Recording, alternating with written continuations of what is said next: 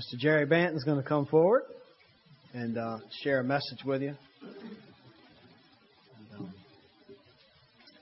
Talk to us a little bit about what God did at the Guys Retreat and the message that He's speaking to the body of Christ. So,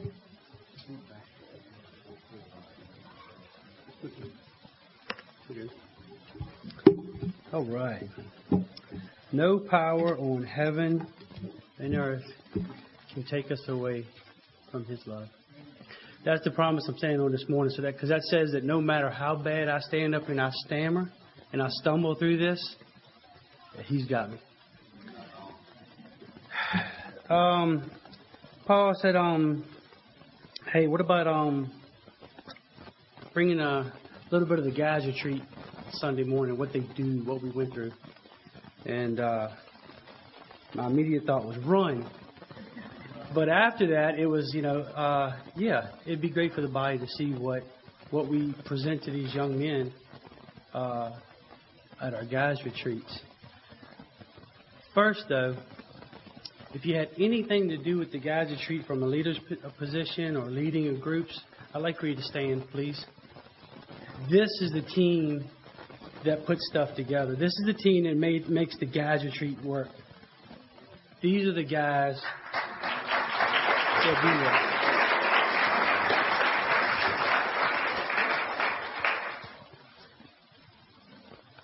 that. Oh no. He went for a bar stool. But don't worry, I'm not going to be here long. I promised. Promised. All right. Our key verse was 1 Corinthians 12:12, and this actually came to me last year at the end of our Guys Retreat, and I saw a group of guys that they were all believers, and they were great guys. They were individualized. There were a bunch of people around, and I thought, well,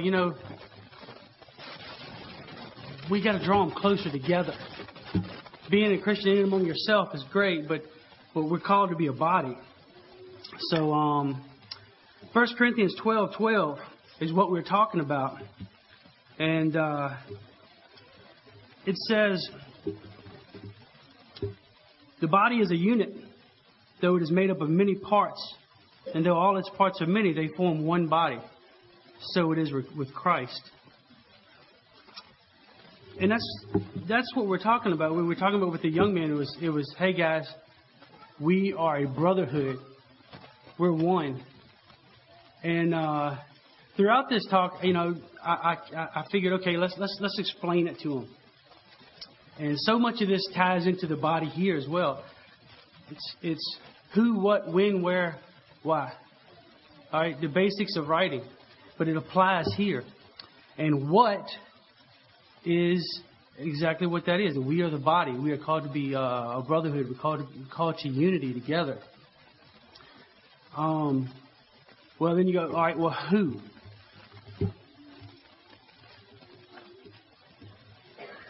Matthew chapter 25, verse 34 through 40 says, "Then the king will say to those on his right, 'Come, you who are blessed by my Father, take your inheritance, the kingdom prepared for you since the creation of the world. For I was hungry, and you gave me something to eat. I was thirsty, and you gave me something to drink. I was a stranger, and you invited me in. I needed clothes, and you clothed me. I was sick, and you looked after me. I was in prison, and you came to visit me.' Then the righteous will answer him, 'Lord, when did we see you hungry and feed you, or thirsty and give you something to drink? When did we see you a stranger and invite you in, or needing clothes and clothe you? When did we see you sick or in prison and go to visit you?' And the king will reply, 'I tell you the truth. Whatsoever you did for one of the least of these brothers of mine, you did for me.'" And that's unity. That's brotherhood. That's doing. And that's walking it out. As I told some of the guys this week, that's walking it out. All of these things that we do, and we're doing them for the brothers, for our family. So that's who. All right, so then we go to why. Why? Well, first off, because he told us. But 1 Timothy, let me back up. There's one more who. 1 Timothy chapter 5, verse 1 shows the inclusionary parts of it. It says, do not rebuke an older man harshly, but exhort him as if he were your father. Treat younger men as brothers, older women as mothers, and younger women as sisters with absolute purity. So it's all inclusive. When I say brothers, it's not just brothers, it's not just guys. It was to these young men, but it goes further than that. It's all of us. So, why? Why? Because Jesus commanded us to. Romans chapter 12, verse 10. Be devoted to one another in brotherly love. Honor one another above yourselves. Honor one another above yourselves. I challenged these guys this week to do that. I challenged them to honor somebody else among the group more than themselves. Put them above you. Out-honor them. Pray for each other. Out-pray each other. You know, give more of yourself than you bring in.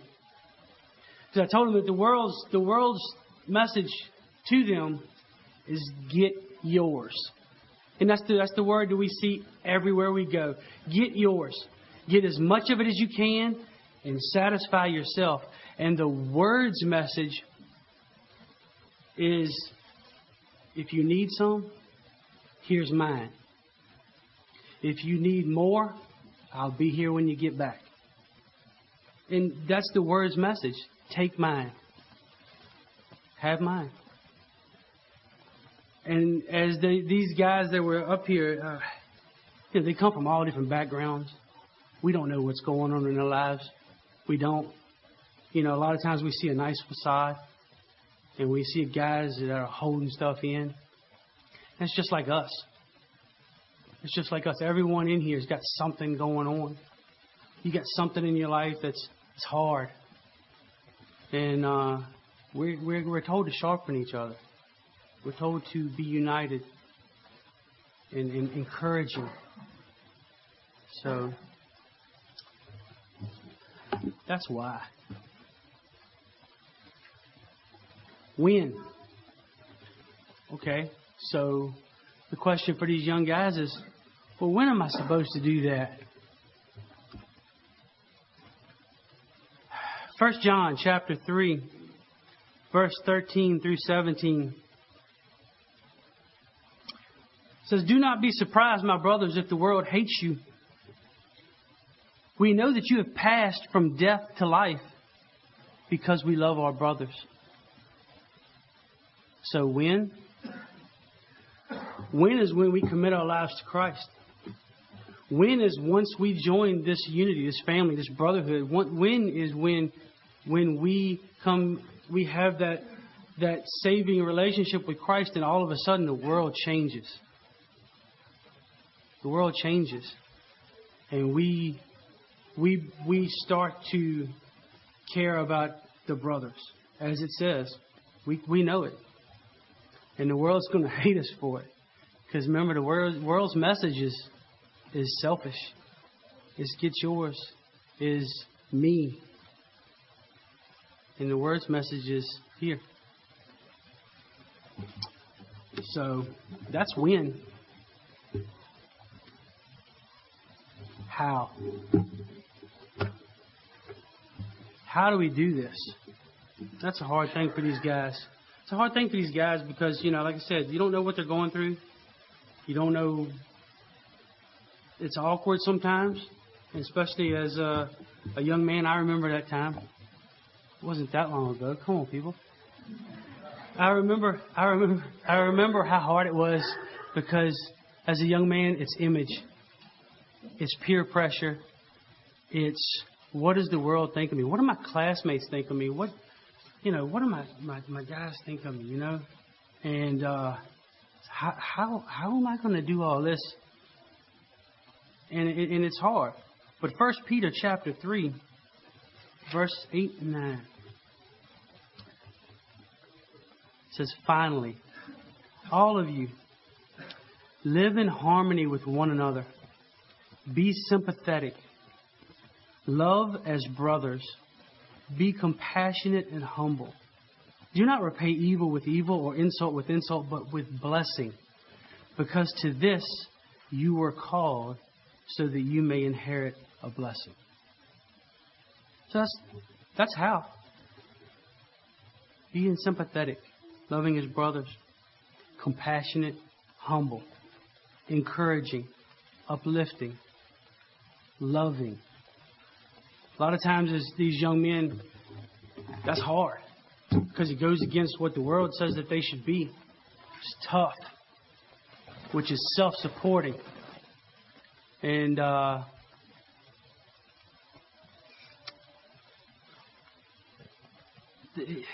it's hard. It's hard to take somebody out of what could be a horrible situation, bring them in here for a couple of days, and put them right back in that same situation. And it's hard. We don't think about it a whole lot because we think about the present. We think about the time we were here. But a lot of those guys weren't in great situations. They were new. Some of them did not proclaim to be Christians. When Scotty asked them during one of the sessions, there was 5 or 6 that did not raise their hands. Whether they did it out of, pride or pressure or whatever. But we don't know what their home life was. We don't know what their situation is. So, as I told some of the rest of the guys, we need to be in prayer for them. Because a lot of times that's like keeping your sandwich meat in the trash, pulling it out later and trying to make a sandwich. And then putting it back in the trash when you're finished to keep it till you're ready to pour it again. And it's hard. Because nothing in their life is pointing them to Christ. So hopefully some seeds were planted this weekend. Hopefully down the line, the Lord reaches down to them and they've got that seed planted and they can work with it. And they can go forward and be drawn to Him. That's our prayer for them. So that's a taste of what our guys got this week. And there was Scotty gave a great session on the gifts. Sam had a great session. Zach Foster spoke. These guys really got to a lot of these young men. And the ones that maybe it didn't look like they got to, they heard. They heard. They might not have acknowledged it yet, but they heard. So, there we go. Thank y'all.